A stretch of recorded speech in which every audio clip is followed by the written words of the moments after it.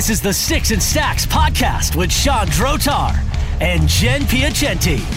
Welcome to Sticks and Stacks on the Sawdust Podcast Network. My name is Sean Drotar, your host. Thank you for joining me. You can follow me on Twitter if you'd like. It as DROTAR. Of course, it is baseball season. The dog days of August, as they say, are almost over. And of course, we bring in our baseball expert and our friend, Jennifer Piacenti. You can follow her on Twitter at Jen Piacenti. That's Piacenti. And Jen, both of us are running on just a few hours of sleep because we were up watching that absolutely bonkers Dodgers and Padres game that the longest game, obviously by a mile, since the whole California tiebreaker style was brought in. And boy, we were talking about it even before the podcast. What a rivalry that has become. What an incredible rivalry. You know, it's fantastic, too. I live on the West Coast. I live in California. So you see people talking about making their drive down to San Diego or their drive up to LA. And it's fantastic. It's great for the sport of baseball. And you have some young, hot, fun players. But yeah, I mean, like, looking forward to tonight. It's not one of the games we're going to focus on, but you and I were talking, and I'm like, how do you not start Max Scherzer? Besides the fact he's one of the best pitchers in the game of baseball. I believe he has a 2.11 ERA since moving to the West Coast as well. Strikes men out at a rate of more than 12 per 9 innings. That Padres team isn't going to have anybody left. Remember, those batters, they're going to be tired tonight. The starting pitchers are going to be well rested. So when it gets to bullpens, that's where it's going to get kind of exciting. But as far as picking a starting pitcher, I really like Max Scherzer tonight for your DFS lineups, even though he's pricey. Yeah, 46 of the possible 52 players played in that game last night. Absolutely bonkers. And I normally wouldn't recommend it, but if you want to throw a dart on your DFS lineups, or even if you have a player prop, you might as well hop on Austin Barnes as a catcher tonight for the Dodgers, because last night Will Smith went all the way. So I could tell you Barnes is starting tonight. Otherwise, something really strange is going on, or Will Smith is giving Lou Gehrig a run for his money. I don't know how that's going to work out, but a great event last night. Obviously, so great for baseball to have those sort of competitions between top teams and top players. And the matchup tonight, I mean, in that rematch, it's Scherzer and Darvish. So, I mean, it should be a ton of fun as well. But that's not what we're going to start with. We're instead going to go to, well, arguably the hottest team of the last probably 3 weeks. That would be the New York Yankees, who have just gotten stupid hot, 74 and 52 now, finding themselves in great position, going to Oakland to take on the, well, no slouches themselves, the 70 and 57 A's.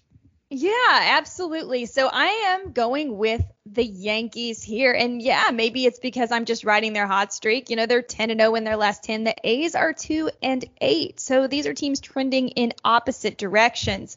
I like Caprillion. I think he's a good pitcher, but the Yankees are just so hot right now. I feel like we have to use them. And P.S. Joey Gallo specifically owns James Caprillion. He has 3 home runs and is batting .571 across 7 career at-bats. So I love the Yankees tonight. Gallo's $3,700 on FanDuel. I like Judge, Stanton, LeMahieu, Voit.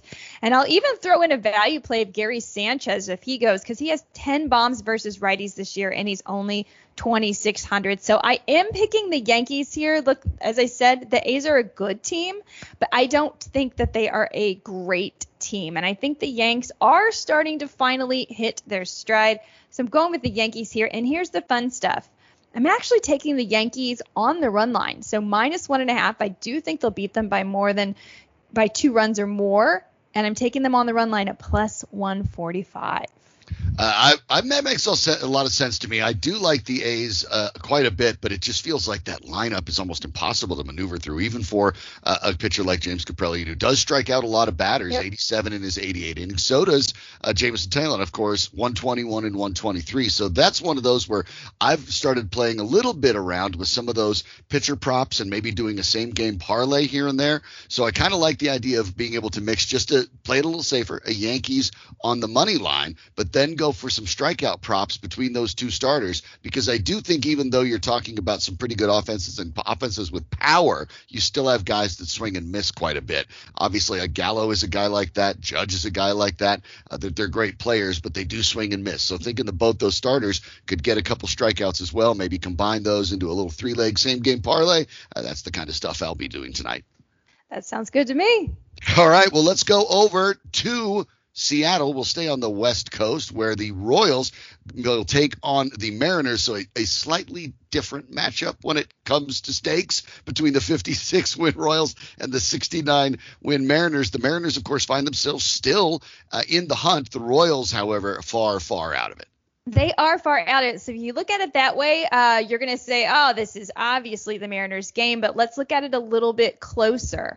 The Royals have been batting .260 with 91 runs scored across the last 2 weeks, including really dominating the Houston Astros, one of the best teams in the league. Seattle, on the other hand, batting .228 with only 73 runs across the last 2 weeks. So if we're talking recently, the Royals are the one that have been putting up the offense. Now, one thing people don't realize about the Royals, because they look at that win-loss record, is they are a pesky team. They make contact. That's what they do. And we're talking about Yusei Kikuchi going for the Mariners, who is either really, really lights out or really, really not. And if he's not striking guys out, and it's hard to strike out the Royals, he really gets shelled. He got absolutely shelled last week versus the Astros. Royals happen to hit lefties very well. I'm loving using Sal Perez in your lineups tonight. He's got, I wrote this down here, 4 homers across his last 6 games. He's batting .328. And by the way, he has 15 homers on the season versus lefties. And we also saw Whit Merrifield go into a grand slam yesterday versus the Astros. He's hot. Benintendi hits lefties well. We've seen Nicky Lopez be really good and sneaky with a lot of RBI over the last couple weeks. So I think Kansas City is actually going to sneak this one out. I'm taking them on the money line plus 140.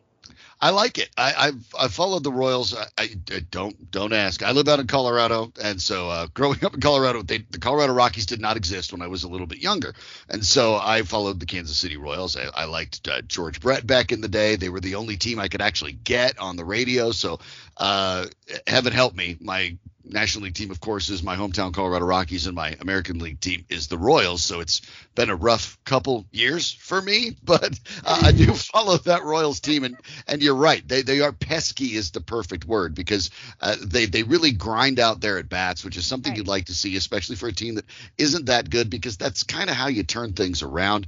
And it's showing for them with those 7 wins in the last 10 games. I don't think they're about to turn into a juggernaut, but we've talked the same thing about Seattle multiple times this year when we've touched on them on this podcast, that quite frankly, we're not believers. We look at that record and kind of at times watch the way they play and kind of think that they may be a little bit of a paper tiger there. And when you talked about Kikuchi, even though he's had a lot of games that are lights out, he's coughed up 26 home runs on the season, which is an average of 1 every 5.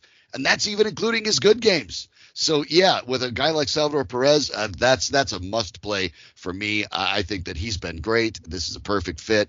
I'm with you. I actually do like the Royals in this one as well. Well, we have one more contest for you that we'll take a look at, and we'll then give you a little recap of what we're discussing. We'll do that in just a moment right here on Sticks and Stacks. Welcome back to Sticks and Stacks. My name's Sean Drotar, Jen Piacenti, my co-host here, because it is baseball season. If you'd like to follow Jen, and I don't know why you wouldn't if you don't like, making money or something. So Jen's Twitter account is Jen Piacenti, Piacenti. If you'd like to follow me for less reliable advice, but hopefully snarky humor, you can do so at SDROTAR. And Jen, we're going to look at one more contest here. We spent all the time on the West Coast. Now we're going East Coast, where the Mets will be hosting the Giants, still probably baseball's biggest surprise.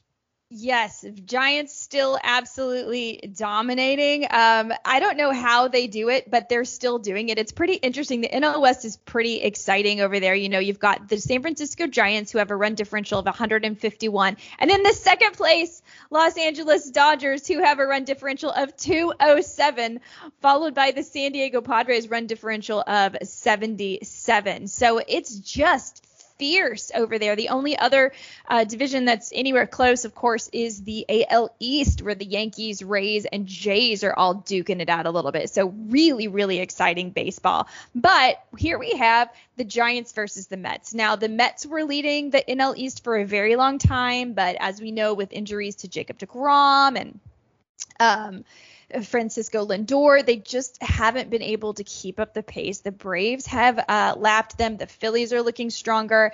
And Mets fans, are feeling like traditional Mets fans. So unfortunately, I am going to have to take the Giants here because of all the reasons I just stated. The Giants are technically the best team in baseball, and the Mets are going in the wrong direction. The Mets have only scored 144 runs since the All-Star break, and that's the fourth lowest amount in that time.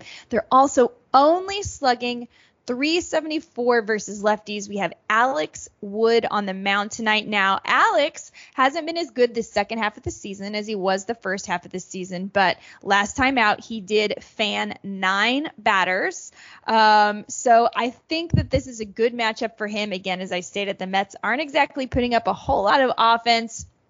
And so I am going Giants here. And again, I'm taking them on the run line. I think they'll beat the Mets by 2 or more runs. And the run line is plus 140.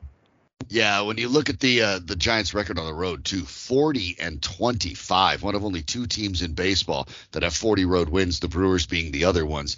And obviously, this is a team that is playing with confidence. And in baseball, that matters because it's not like football where you're playing once a week. This is you're playing day after day after day, 6 days a week. And so when you're feeling good about yourself, when you're getting momentum, that really does carry over in baseball more than probably any other sport. And that's one of the reasons I think that the Giants have been able to sustain, that they've gotten on a roll. They keep believing in each other. They keep building. And then, of course, they've added some talent at the deadline. So there is all the more reason to believe in the Giants. I like that fit as well. And the Mets, of course, like you said, going in the wrong direction. Injuries kind of put them in a bad spot, and then things have started to spiral a little bit out of control. Still technically with a chance to make the playoffs. The year playoff odds about 4%, which is better than the 2 teams I said I followed earlier. So who am I to judge? But when you look at that Giants team, yeah, this looks like a good fit for them, and I see no reason why they won't keep it rolling. So Jen, let's go back through the 3 we discussed, and let's pick out one particular thing that you discussed that you love for tonight. Let's start with the Yankees at the A's. All right. I like the Yanks to win this one. I'm taking them on the run line at plus 145. All right. Well, that was easy. Okay. With the Royals going to Seattle. I like the Royals to win this plus 140 on the money line. And I just want to throw in, I do think you should put Sal Perez in your DFS lineups for tonight. I couldn't be absolutely seconding that any more than I would, because I think this is the kind of game where you have to go for it with Salvy. That's a good fit. Of course, the Giants going in the right direction, as we pointed out just a moment ago, and the Mets going in the wrong direction. Taking the Giants on the run line at plus 140. All right, these are easy tonight. See, sometimes we're getting complicated with all the different parlays or player props. In this case, if you're new to this is a great one. You got run line, money line, easy peasy, and go get yourself a little bit of baseball action tonight. So this is what we do here on Sticks and Stacks. We do this twice a week during baseball season, and hopefully you're tuning in, you've subscribed. Thank you for listening, and hopefully we'll catch you soon. Soon in this case, by the way, will be tomorrow. We'll be right at it, looking at Friday's games, so please join us then. Jen, thanks so much. We'll get back at it tomorrow morning. Let's do it then. All right. We'll catch you then as well. For Jen Piacenti, I'm Sean Drotar, and thanks for listening to Sticks and Stacks on the Sawdust Podcast Network.